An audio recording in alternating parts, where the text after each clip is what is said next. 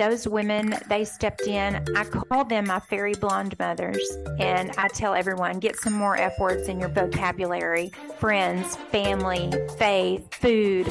Writer, speaker, teacher, and farm girl, Theo Boyd is the author of My Grief Is Not Like Yours, Learning to Live After Unimaginable Loss, A Daughter's Journey. Welcome, Theo. Hi, I'm happy to be here. So you have quite a story. I thought we could just start with you telling us your story and what brought you to write this book. I want to frame it as September is National Suicide Prevention Month. And so with that in mind, do you want to just jump right in and tell us your story? I absolutely will. June of 2019, I believe the first line in my book says I had it all. And then July 29th, 2019, I got a call that there had been an accident on our farm, our family farm. And I lived about an hour away, and they wouldn't really tell me anything until I got there. And then I found out that my mom had been killed instantly. And we had just been texting about 30 minutes before I got the phone call. She was run over by one of the farm tractors. Then they kind of waited a little while, and then they told me that my dad was driving it. My parents were married almost 50 years. We'd been planning their 50th wedding anniversary. Instead, that week, we ended up planning a funeral. I was a school teacher in Waxahachie, Texas. I taught 10th grade English and creative writing, and I had to take some time off, some family leave for a couple of months and get my dad settled and take care of him. The reason that I even started writing this book is that while I was staying with my dad, I was journaling. Being a creative writing teacher and having learned from my dad, who was a preacher as well as a farmer, having learned how to write, I'd been writing all my life. My mom's accident was the first domino to fall, so to speak. My counselor, who I'd had as a dear friend for about 18 years, and she started counseling me and my dad in complicated grief counseling, which I'll talk about in a little bit. She all of a sudden died. So I was just like, oh my goodness. So I had to break that to my dad. He'd finally found somebody to confide in and that understood him in this trauma. And then she dies suddenly. Start journaling about that and writing. Then a few weeks after that, I learned that my husband had been having an affair, and so my marriage is starting to fall apart. And I'd had some hints of that early on. You know, everybody grieves in their own way, but a few weeks after my mom's funeral, I found out that while I was trying to take care of my dad, other things are going on back at my home. So that started to kind of leave me another loss. And then last year, I went to check on my dad on Father's Day morning to surprise him with breakfast, as I would often do. And I found that he had taken his life and he had committed suicide with a firearm. Looking back on all these different losses, I do ask myself, Theo, why are you still standing? Go back to bed. You know, I tell groups all the time, you can do one of two things when things happen to you.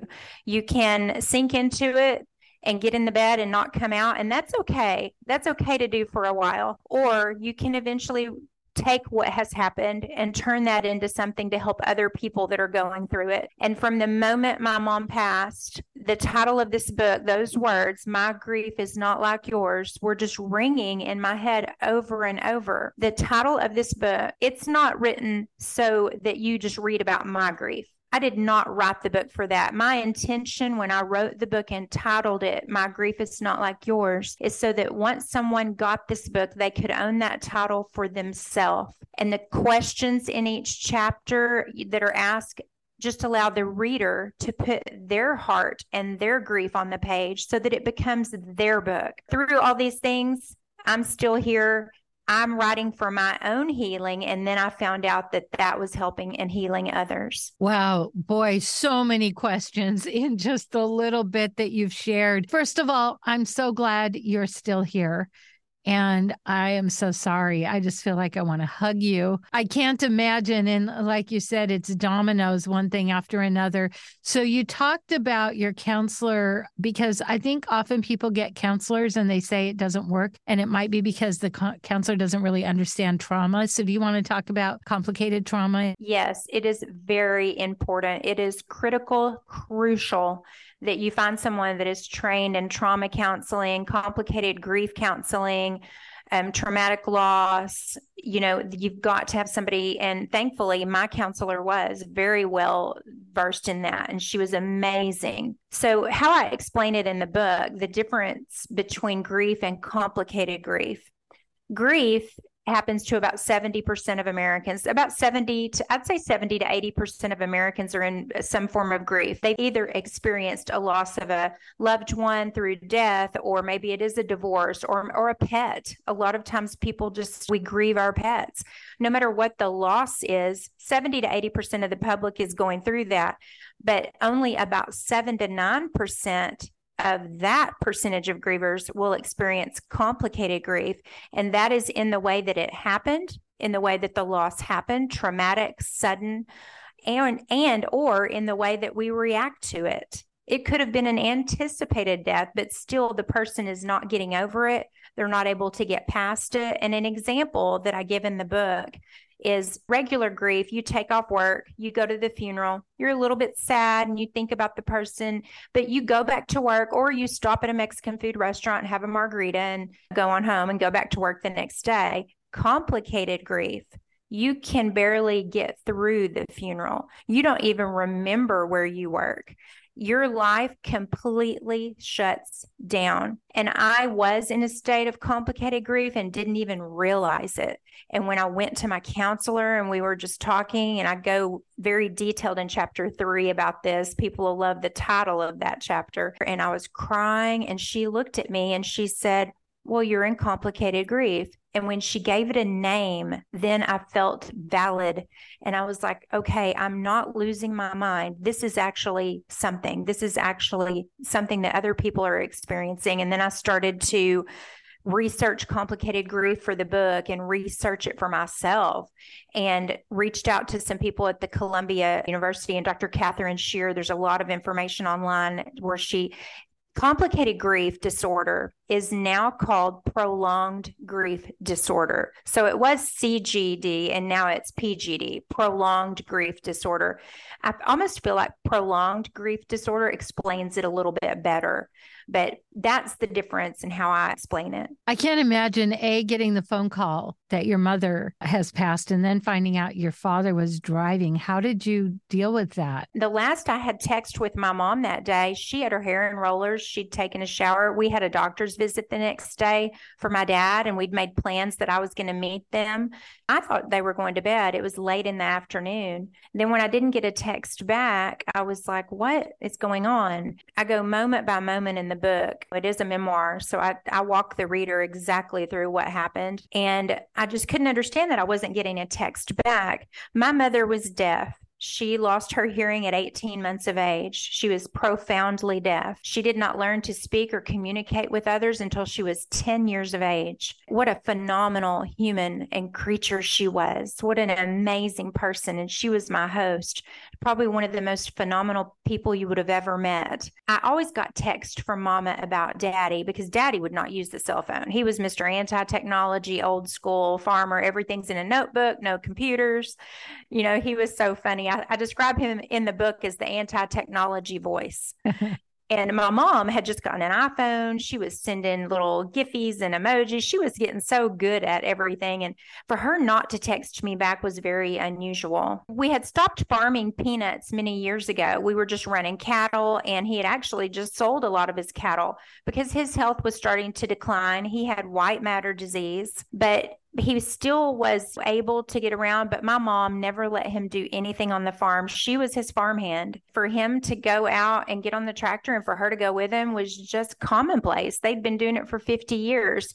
So I do feel that complacency played a role, and that's why we've been reaching out to a lot of farm magazines. Not only are tractor accidents the number one fatality with farmers, also suicide death. Really? And my dad's role in that accident never left him. I told everyone at the funeral, we did not just lose Mama on that day. We lost Daddy too. All these people in the community that have known my parents his entire life, their entire lives. And being a preacher, that's just what happens. You know everybody. Daddy always said, everybody knows me everywhere I go. They all knew my parents' love for each other, and they all knew you never see one without the other. And Mama was right there. She wasn't going to let him get up on that tractor without her. Did he have to go in and call for help? Yes, it was about 6 p.m. when this happened, about an hour or two before sundown. We built them a new farmhouse in 2013, and all of this happened where all the farm is across the road at the old farmhouse. He got on the four-wheeler and drove back to the new house, and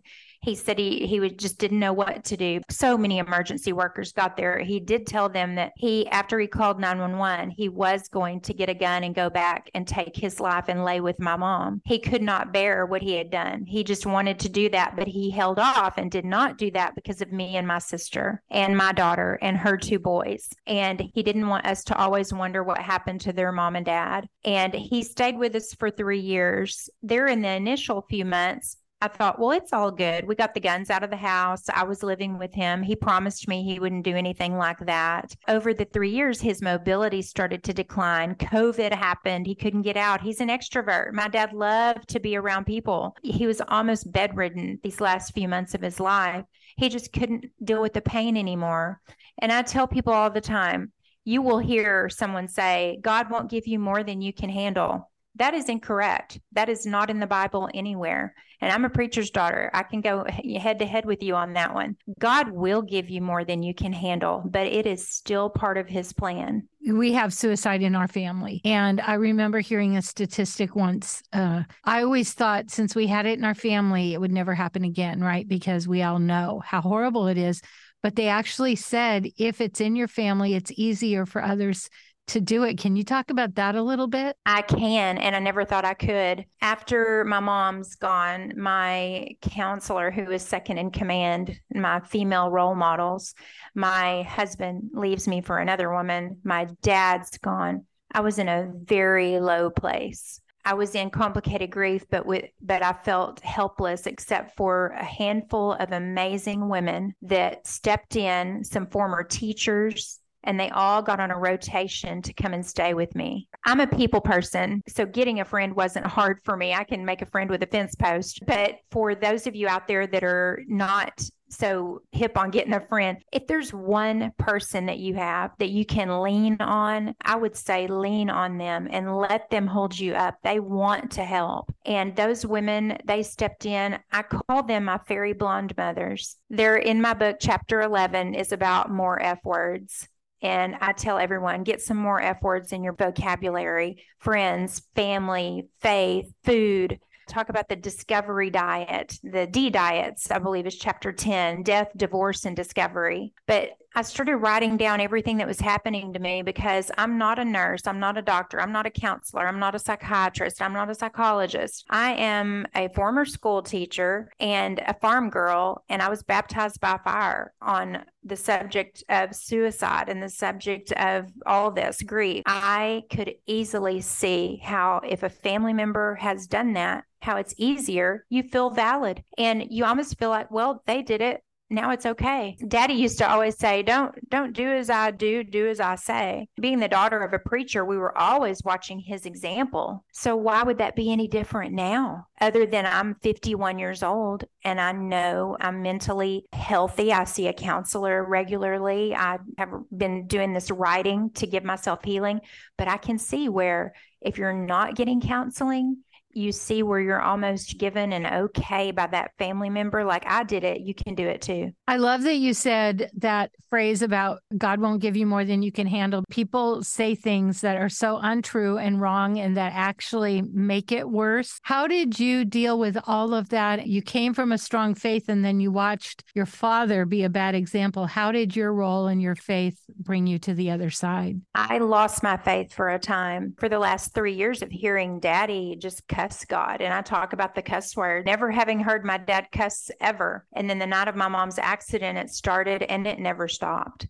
And I texted my counselor that night and I said, my dad's saying horrible things. He's accidentally run over mama with the tractor. And she said, let him say the words that he needs to say. Those are the words that carry the weight of his pain. And I think that's so powerful. we often just shy away from saying what really carries the weight of how we feel because it's unacceptable or, oh, don't say that. But go outside and say the words that you need to say. I did lose my faith for some time. Everything that kept happening in my life was proving to me that God was still there. And that's what my second book is about that I've been working on, is finding your hope in the signs. You can give up on God, that's fine, but He's going to find you.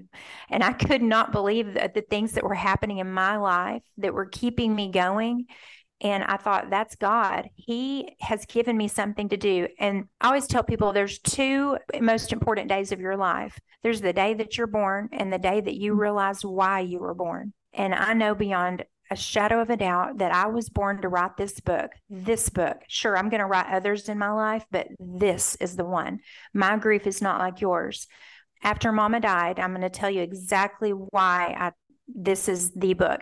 After she passed, July 29th, 2019, swarms of friends and family were coming to the house and the farm. My daddy was very well known. My parents, very well known in the community. I was hearing a lot of what people say, and they don't know what to say, bless their hearts.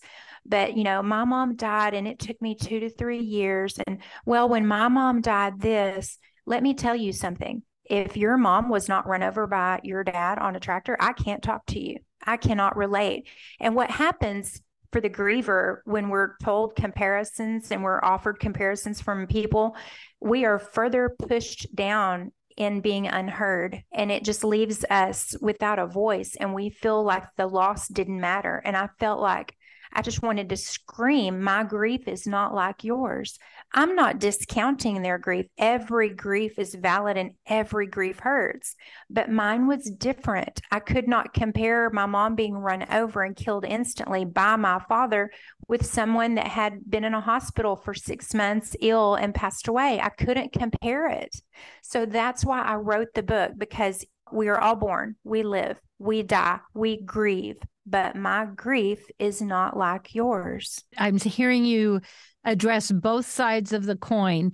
So you talk about the person who's grieving, and you're giving them some great advice, which I would like to say more about that. But then you're talking to the person who is trying to console the person who's grieving. That just feels like a danger zone. I feel that's where people really cause more harm. I go into detail in the book about this, but be very specific with your help offers. Don't say, what can I do for you? Because that just leaves it way too open, and we're going to shut you out. And I say, I'm still a griever. I'm still grieving. But if you say, can I mow your lawn? Then I'll be like, oh, yeah, that'd be great. Or can I bring you Mexican food tonight? Can I come have a cup of coffee with you in the morning? And most importantly, can I just come sit with you? Can I come sit with you? If you want to go take a nap, take a nap. If you want to just sit, no words have to be spoken to be present. My mother was deaf, yet she was the best listener you will ever have met. It is so powerful to me because years ago, I took Mama to a women's conference, and we were in a room of about 2,500 women, and we were about 2/3 of the way back. And I looked around and I saw no sign language. Although my mom didn't use sign language, she could read it. I saw no teleprompters, and I felt so bad because I thought, she's not going to be able to hear what they're saying. So I looked over at my mom and I said, so that she could read my lips, I said, I'm so sorry that you cannot hear. And she looked at me and said, it's okay. I'm just happy to be in the room. And that has never left me.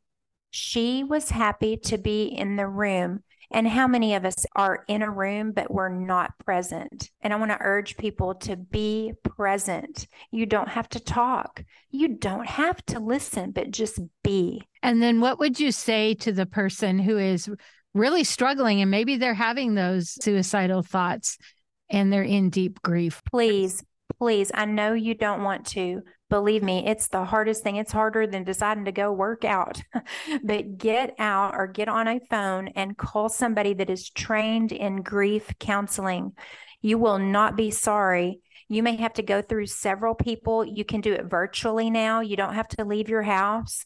Get on a Zoom with someone that is professionally trained in this type of grief, because your friends and family are not, and they're probably not going to be your best resource.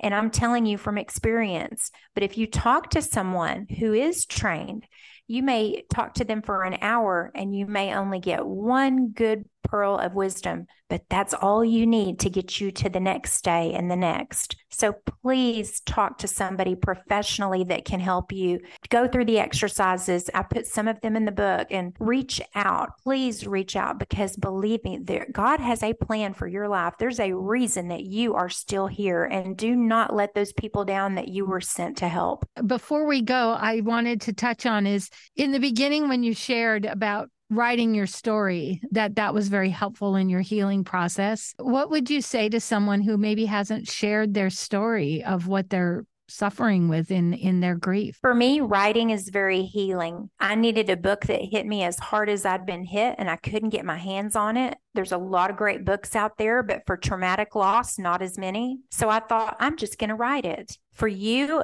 it may be, I've got an exercise in the book called 100 Things. It's 100 things about my mom. I just started writing them down because I felt unheard. I felt like she was being forgotten. I just was like, my mom had dark hair. My mom loved to bake. My mom loved my dad. And I just started journaling 100 things. It doesn't have to be 100. You can do 10. You can do it on a notebook paper. You can do it on a napkin. You can do it in your phone, and just start writing down the things you remember about them. And there's no rules on this little exercise. You can repeat yourself. I think I have in the book, Mama Loved Daddy 3 different times. Do exercises like that, because you would be surprised once you put it on the page, how it takes it off and out of you. We're talking with Theo Boyd. She's the author of My Grief Is Not Like Yours, Learning to Live After an Unimaginable Loss, A Daughter's Journey. Before we go, what is it that you really want people to know? I want people to know that they can own their grief. They can own it and feel it. And it doesn't matter what that looks like. There's no blueprint on grief. So they can own their grief, feel validated in that grief, no matter what it looks like, and just surround themselves with those more F words, some friends and family, faith, and food. I love it. And we can get your book at Amazon? Absolutely. It's everywhere that books are sold, and I did record the Audible. Do you have a webpage? thinktheo.com. It's ThinkTheo.com. Well, thank you so much, Theo. Thank you so much for having me.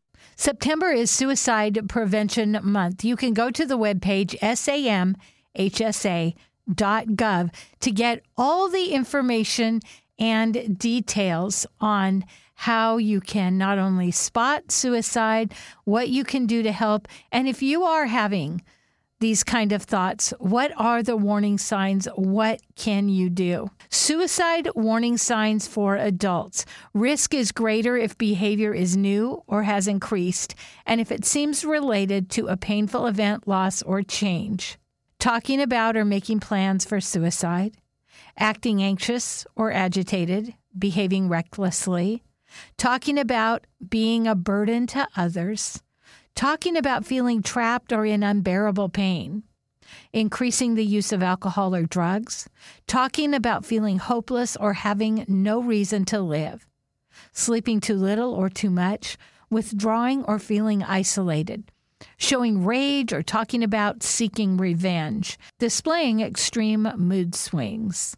There is help, and there is a suicide prevention line. It is 988. So if you or someone you know are having thoughts of suicide, this is a good number to call. Now, if you know somebody and you don't know what to do, you can call that line as well, 988, to see how you can help and support the other person. Now, I'm going to run through the list of suicide warning signs for youth. It's time to take action. If you notice these signs in family or friends, talking about or making plans for suicide, expressing hopelessness about the future, displaying severe, overwhelming emotional pain or distress, showing worrisome changes in behavior, particularly in combination with warning signs above, including significant withdrawal from or changing social connections or situations, changes in sleep, increased or decreased,